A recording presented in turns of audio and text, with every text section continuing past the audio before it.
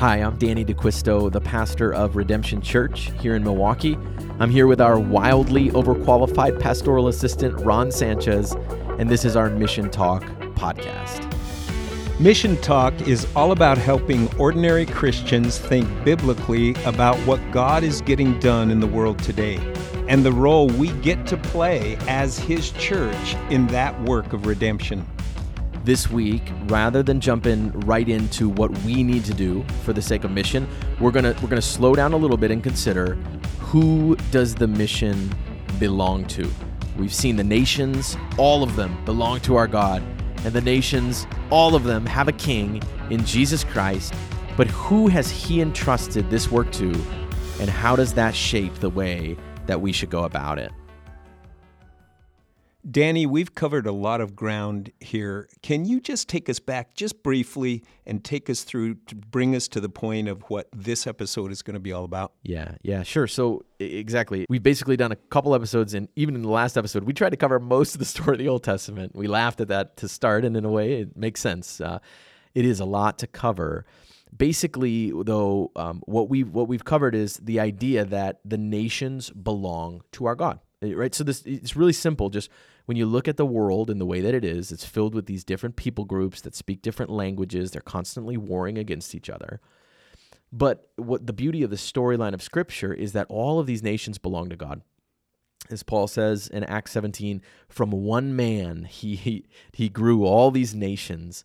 And so there's a sense in which they don't love Him, they don't honor Him, they don't worship Him because of sin, and yet they do belong to Him. And the story of the Bible is how God sort of rescues them back, how they will remember and turn back to the Lord. And then, so the nations belong to our God. And also, now the nations have a king.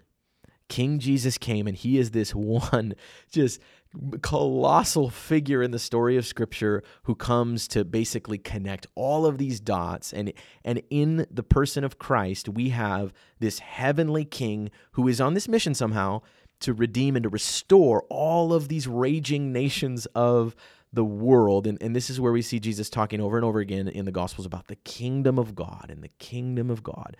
And so basically, that's where we've been. All the nations belong to our God, and those nations now have a king. And to your point, it's kind of a build. It's a climax. Oh my goodness, He's here. We have a king. And now there's this anticipation of, okay, but what do we do? It's kind of where we're headed in this podcast. When are we going to get to the practical stuff? But we have one more stop along the way. So this progression is so important that if we circumvent at any point along the way, then we end up having a distorted understanding of what missions is. Is that correct? Absolutely. And I think this question of who has the mission been entrusted to, it's a big one. And I think in large part it's a big one because most Christians today make some assumptions about who it belongs to that upon further review, when you just look a little more closely at Scripture, it's not actually accurate. And I think in many ways it throws us into some of the confusion that we're meaning here to address.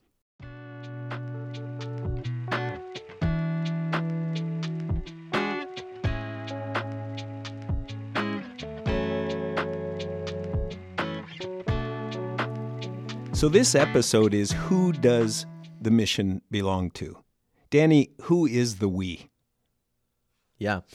Well, the best place, I think, for us to look for this is Matthew 16. And so, as I've already mentioned, if there's one theme that unites Jesus' life, ministry, and teaching, it's this theme of the kingdom of God. But there's this sense in which it's really shrouded with mystery. A lot of people are expecting it to be an earthly kingdom. He's going to just conquer the Roman Empire and rule. But that's clearly not the case. So it's really kind of a mysterious theme or topic in His teaching until I think we get to Matthew 16. And I think it starts to get a little bit clearer how this is going to unfold. And so basically when we get to Matthew 16, it's a very common passage, but they're basically talking, Jesus is talking with His disciples about who does everybody say that I am, and they have some different suggestions, and people are saying He's all kinds of people, mostly Old Testament figures who have somehow come back into the story. But then Jesus puts them right on the money, and He says, okay, but who do you say that I am? And this is this iconic moment in the Gospels where Peter says, you are the Christ, the Son of the living God. And this is like a major turning point in the story, right? Because Jesus has been shrouded in mystery this whole time, but this gives us the sense that Peter's starting to get it. One of his disciples is starting to see that Jesus really is this triumphant Old Testament prophesied king who's actually here to be the Messiah. And as soon as Peter says that, something really interesting happens. Jesus starts to talk in much more specificity about this whole kingdom thing. And here's what he says. He says, "Blessed are you, Simon Bar-Jonah, for flesh and blood has not revealed this to you, but my Father who is in heaven." Do you notice, like, right away, Jesus starts to get a sense, okay, my Father's working here. As soon as Peter knows that he is the Christ, as soon as he can actually profess faith in this good news of Jesus, here we go. We're off to the races. He says, my Father is working. And I tell you, you are Peter, and Peter's name in the original Greek sort of sounds like the word rock. There's a close connection. And he says, and on this rock I will build my church, and the gates of hell shall not prevail against it. So we'll just pause right there, right? The first interesting thing, as soon as Peter professes faith that Jesus is the Christ, Jesus starts talking about building this church. That's right away. And so it seems like these two things are connected, right? The fact that Peter knows he's the Christ and the fact that Jesus is going to start to build this church. Those two things are connected, and they're starting to unfold here. So they're connected on the fact that Jesus is the Christ, the Son of the living God. Yeah, and I think you're getting at a really interesting question throughout the history of the church, where what is Jesus saying he's building his church on here, right? Because the Catholic Church has said for centuries that look, Peter's name sounds like rock, and then therefore he's building the church on one man, Peter. And what they take that to mean is, therefore, he's establishing Peter as the first pope, and the one true church on earth is built on the rock of the papacy. And ever since Peter, there's been a succession in their view of popes. There's a few challenges with that. I don't want to get too much into the weeds of this, but first, it doesn't explicitly say that. First. Next, nor does any other New Testament passage explicitly mention one sole solitary leader of the church on earth other than Christ himself. And then third, if you look at Galatians, actually it's really interesting. Paul publicly calls out Peter in front of the church for being, quote, out of step with the gospel. Doesn't seem to indicate that this guy's the Pope. Paul even says, those who seemed influential meant nothing to me. Right? So brutal. It might maybe give a sense, definitely that's not how it was working. Right. But then also, Peter actually wrote 2 letters for us, 1st and 2nd Peter, and he doesn't refer to himself as the Pope or act as if he's the Pope. So there's some problems there. We don't believe that, of course. We're not a Catholic Church. But really, again, I think it's not a coincidence that Christ is saying this as soon as Peter says he's the Christ, to your point, right? Now, the challenge is, I think, you do have to do something with the fact that Peter's name sounds like rock, right? So there's something to this, and I think certainly, Peter does go on to play a pivotal role. I mean, he's the one at Pentecost who gets up and preaches the gospel, and so, what I would say is, that doesn't trouble me at all. It just doesn't mean there's a pope. I think it's God. Christ is building his church on the foundation of his people who proclaim and profess faith in his gospel. Now, Peter happens to be the first of those, and that's what we see happening here.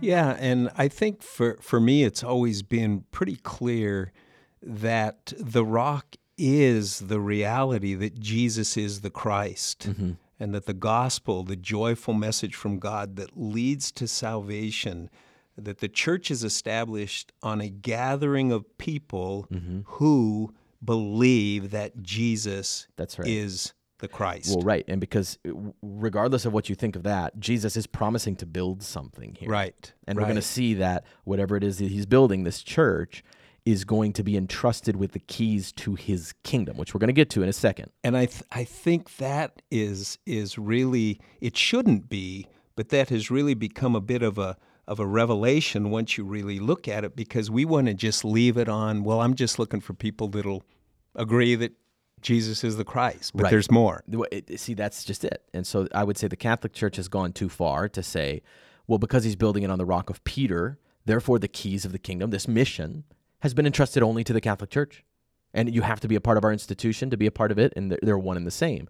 There is a way in which you could go not far enough, which is to say, well, just all Christians everywhere, no matter if they're independent of their connection to one another, have been entrusted with this mission. And I would say no, and we're going to see, I think, why here. Basically, next, he says, after I will build my church, the gates of hell will not prevail against it. And so we have this image of two spiritual kingdoms warring against one another. The kingdom of hell and its capital city with its gates, and this church that Jesus is going to build is going to storm those gates. They're going to collapse in. They're going to storm hell and win. That's a really big deal. And then he says this. He says after that, he says, "I will give you the keys of the kingdom of heaven, and whatever you bind on earth shall be bound in heaven, and whatever you loose on earth shall be loosed in heaven." And so this idea of binding and loosing, the language itself is somewhat clear. It just means to gather in and to claim, basically, as a subject of the kingdom, or to release and to let go from the authority of a kingdom. How that plays itself out in practical life, right? We're going to talk more about that. But you can see here, Jesus is building this church in order to carry out his mission. He wants to bring the kingdom. He wants to be the king of all nations. And yet, he is going to rise from the dead, and he's going to ascend into heaven, where he sits on the throne of heaven. And so basically, he is entrusting the keys to someone here. And this is the problem. All kinds of confusion with the church and its history and what this means. I get that. There's a lot of reasons to be very confused by this passage. And yet, we got to see the stakes are really high here, because this is my contention. Someone has these keys. Someone has them, and so we need to do some work here to figure out who do these belong to, who's got the keys to this kingdom and its mission. And we can't go any further until we establish that. Right. We've got to answer that question. Who were the keys given to?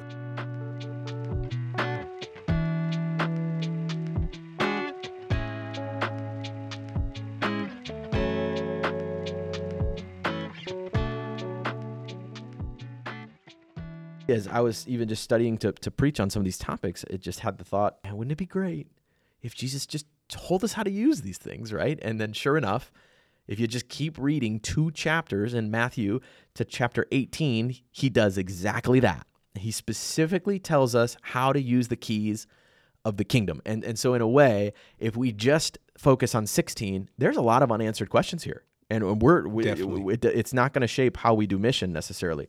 This should. So get to Matthew 18. It's another common passage, but basically Jesus is explaining how to deal with sin issues as a disciple of his. And this is the classic text for church discipline. You bring the sin issue to that brother in private, and if they repent, and you can move on, right, back to life in the kingdom.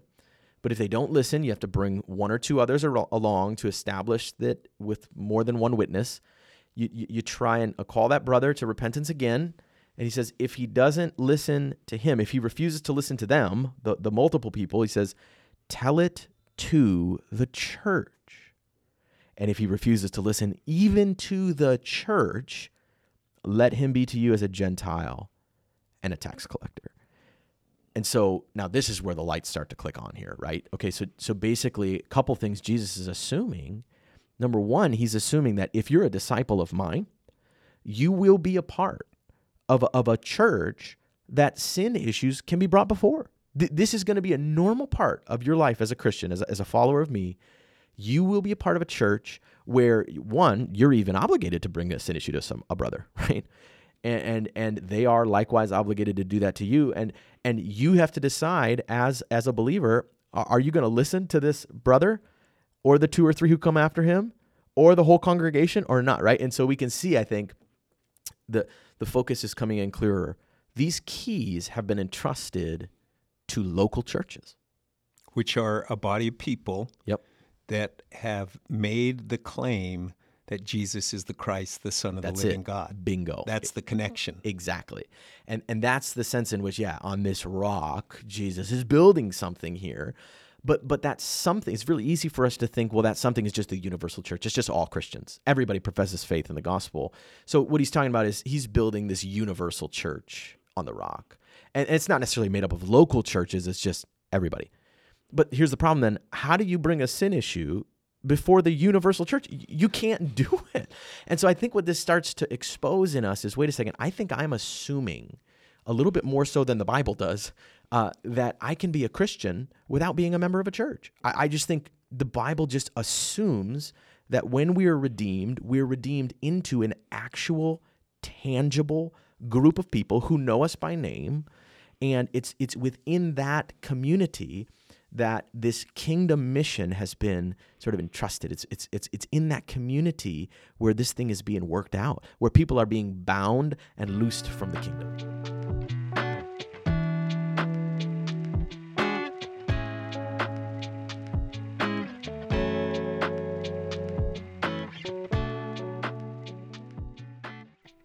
And so what you're really talking about here is church membership, a membership of a church, Yep. which is not a popular subject across the broad realm of Christianity. Is that safe to say? Well, right. Membership and discipline. Right. Obviously discipline is like, oh my goodness.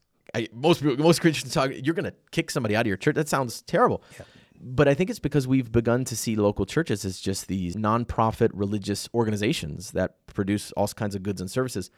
We don't see it as if God's redeeming people out of the raging nations into his kingdom, and these local churches are embassies of that kingdom. There's a much clearer connection here between the kingdom of God and the church than most people are, I think, willing to even consider. Yes, I would totally agree. And one of the reasons is because I spent so many years as the senior pastor of a church that really de-emphasized church membership. Yeah. Primarily because I didn't have a healthy biblical understanding of what it is and why it's so important. Yeah. And there may be some of our listeners that have come through that same thing. I expect there are, a biblical understanding of what was intended here in Matthew 16 and then in 18 is paramount to really getting on the right track in this area of understanding mission. And this is what Jesus reiterates after he says all this. He says, truly I say to you, and he just repeats what he said in 16, whatever you bind on earth shall be bound in heaven, and whatever you loose on earth shall be loosed in heaven. I think we're supposed to read that and hear him saying basically, guys, this is what I was talking about back in chapter 16. When I said I was going to build my church on the rock and you're going to get the keys of the kingdom. This is how you use the keys to the kingdom. And so, that's absolutely the principle is I think we're walking out here of Matthew 16 and 18 thinking, whoa, Jesus is actually redeeming people into a community. He's binding them together spiritually. And this is essential to how this whole mission is going to unfold. And I think we'll see over time here, it's very essential.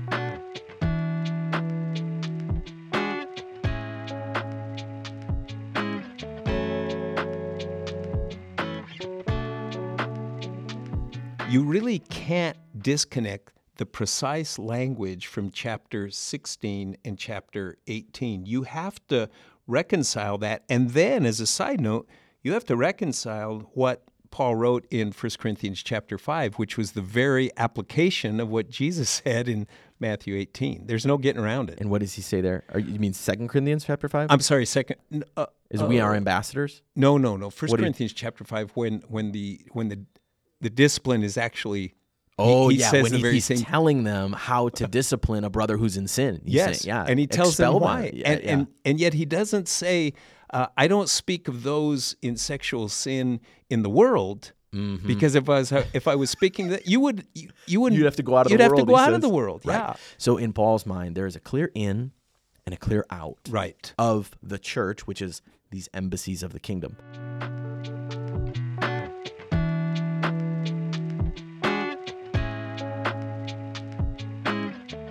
So let's just pause here and say, really, Is this actually how it's supposed to work? That actually this kingdom mission is entrusted to local churches?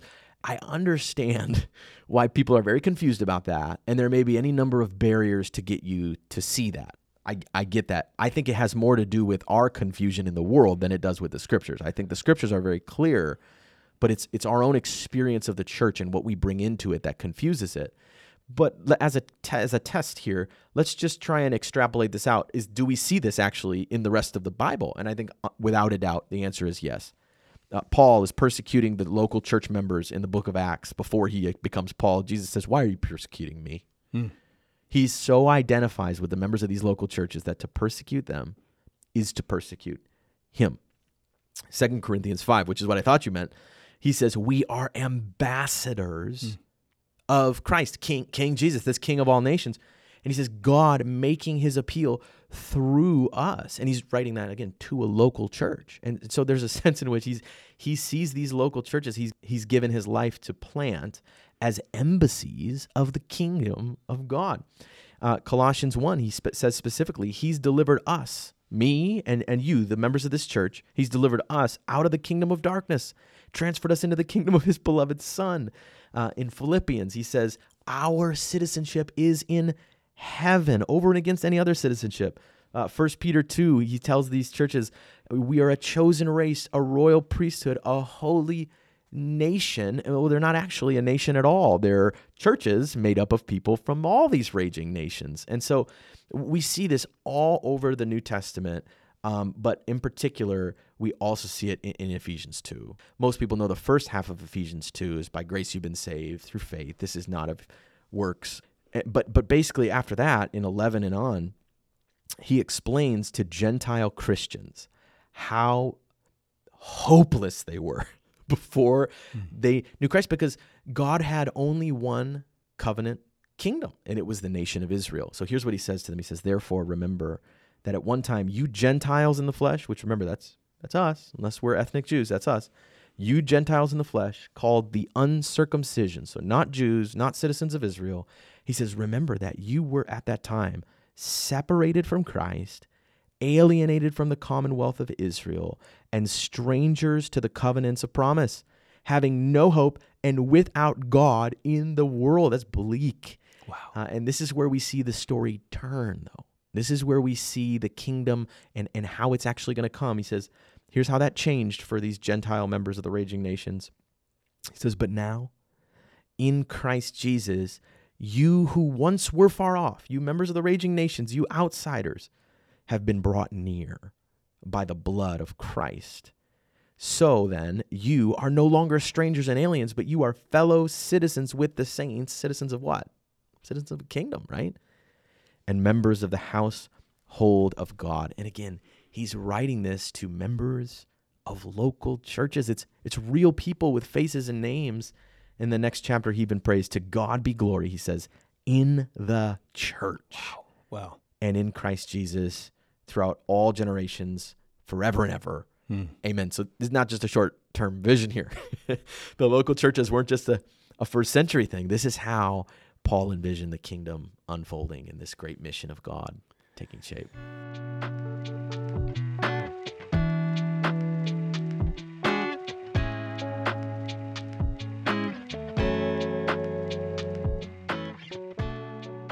Yeah, and I can't help but think back to Matthew 18 and this whole issue of church discipline, and a verse where he says, wherever two or more are gathered in my name, I will be in their midst. And I think how often we use it really out of context. It doesn't mean that Christ isn't present with us wherever two or three are gathered, but he's also present with us when there's one, when we're just in a time of prayer. But what he's saying there is wherever two or more agree to what I've established here, that's right, I am there affirming what it is that they are doing. I love that. That's huge. He's talking about these discipline instances. That's what he's immediately talking about. So in other words, if two or more are gathered to address a sin issue within these local church communities, there I am with them. In other words, I even take that to mean, look, if your brother comes and addresses your sin, you should really listen to him. And if multiple come, you should really listen to them. Why? Because it's not just them addressing your sin. I am there. I am addressing your sin through your brothers and sisters. But again, all of that beauty just evaporates into thin air if we don't expect Christians to be members of churches where people are committed to doing this. Yeah, I would totally agree. And as I said before, I spent a lot of years in churches where membership was even downplayed. And, I think it's important that our audience understands that this isn't we're just trying to promote church membership. Yeah. We're trying to understand, as we all do, that what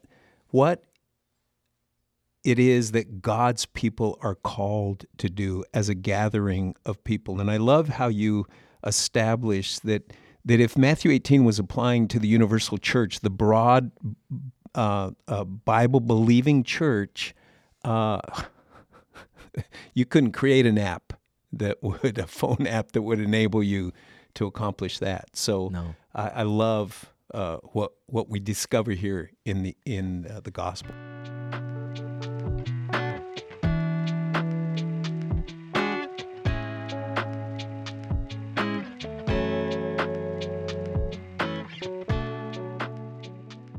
I'd love to talk with you a little bit here, just in your own experience as a pastor for years and seeing this in various degrees of clarity over time and clearer more recently.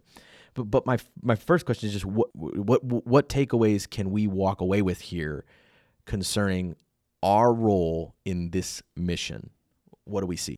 Well, I think the most obvious one to me is that churches are a way bigger deal than most people think. I mean, it's a really simple way to put it, but it's so true. It totally changes how you look at going to church, right? Or how you look at being involved in your church. To me, you have to really step back and rethink it. Yeah, that's. I think there's a lot of insight in that. There's something unintuitive about it. It seems like it's pretty mundane. I know these people. Some of them kind of rub me the wrong way. Right? Maybe I'll go to another church. Yeah, maybe I'll go to another church. Or just, what are we going through? What's the sermon series this week? Oh, boy, I'm not as into this one as the last one. Or the songs, I don't like the songs. But you see how, wait a second, when we think God is unfolding his redemptive work through these local churches, and they've been entrusted with the keys, it makes even the mundane stuff, like, look, I might be boring that week. The sermon might not be the best, but we're still part of God's kingdom unfolding in the world and in a real and tangible way. I think that's really helpful. And as I reflect on this importance of the local church, I think when we lose that and we just sort of personalize or privatize the Christian life in a way that sort of defines the church out of it, really what effectively happens is we've lost the keys to the kingdom. The way in which Jesus envisioned this whole thing unfolding is now not even, it's really not possible by our definitions of it. We've kind of confused it so much to the point where it's no longer a biblical phenomenon, Yeah, and I'm not sure I'd say that we've lost the keys. You've lost the keys to the kingdom. I might suggest I don't think you ever had the keys to the kingdom. That's interesting. Yeah. Because you can't lose something unless you have it. Yeah. And I think and I think part of the thing, certainly, I would want to be sensitive to people who have been part of maybe unhealthy churches that had an unhealthy understanding of church membership. Right. And I know that was the case for me way back when. Totally. And that's really a big burden for me because I want to say I was a Christian for a decade before I have even had a productive conversation about any of this. And so we have to be patient with people. We have to leave room for the fact that this is really going to break their categories in a way. I totally get that. I just think it should. I always say, I assume most people when they walk into a membership class to think about joining a church, they assume this is basically like kind of the lead up to a Sam's Club type of thing, where it's like, you fill out a form and you get a say, mug full of candy. Yeah, we like this place. We'll give you some money every once in a while. And that's about all that's happening. No, right. But rather than being bound to the kingdom of heaven.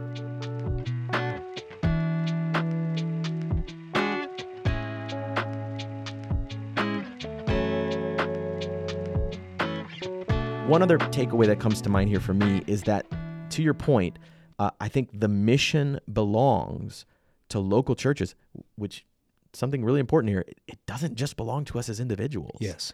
There's a sense in which we have to be a part of these communities to be a part of the kingdom of God coming on earth as it is in heaven, because the keys have been entrusted to these local churches. And so when it comes to mission, and this is where we don't want to rush ahead. What do we do? What do we do? Should we do evangelism? Should we do mercy? We'll get to that. Short-term mission trips. We'll get to that. But if we don't see this, we're going to be off course really quickly, because almost inevitably we're going to define it by the individual, and we're already off the tracks. Right. Because it's the story of local churches developing and multiplying. Yeah, and I think, too, I think of that Satan disguises himself as an angel of light. So it doesn't take much to get us off track with, number one, it is a gathering of people who wholeheartedly believe and have confessed a belief in Jesus as the Christ, the Son of the living God. And then everything flows from there. Amen. And when you look at the scriptures and you just see the warnings that the writers of the New Testament and Paul just kept bringing us back to that, because if there's any dilution of that message, you're heading in a bad direction. We are, yeah. Well, and I'll leave us with this, if I could, one last takeaway.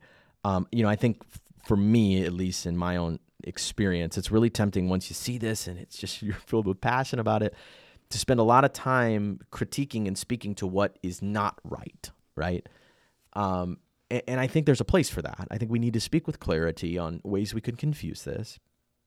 But what I want to say as a next step is to invite people into this. Like, I don't want you to hear this and feel it like a slap on the hand, like you've been wrong the whole time and those mission trips are a waste. Like, slow it down. We'll talk about it. We'll get there. But my first steps, if you want to we're getting to the practical stuff here. Step one of being involved in this mission is to repent of your sins, is to trust in Jesus Christ for the forgiveness of your sins, and it's to join a gospel-preaching local church. Danny, I think that's so important, a gospel-preaching local church. Yeah. Because this is not about Join Redemption Church. Yeah, that's right. And if we're going to see, if our mission is working eventually, it's going to lead to us multiplying lots of these local churches, even in our own community. That's what gets exciting to me. Where we can start to celebrate that. I'm tempted not to go here because I want to wrap up. But basically, I think when we get this wrong, another way it goes wrong is we start to see other local churches as competition. Yes. Right? I hope we have more time to get into that, Ron, because I'm tempted to go another 5 minutes on that. But I think you can see when we get this right, we see the mission belongs to these local churches that are multiplying. It really changes our perspective on these other brothers and sisters taking the Lord's Supper a mile or two away and are part of these fellowships together. I think there's a lot of good fruit to come from this. And that's when it gets really exciting. Amen. Looking forward to the next one. Me too. Thanks, Ron. Thank you, Danny.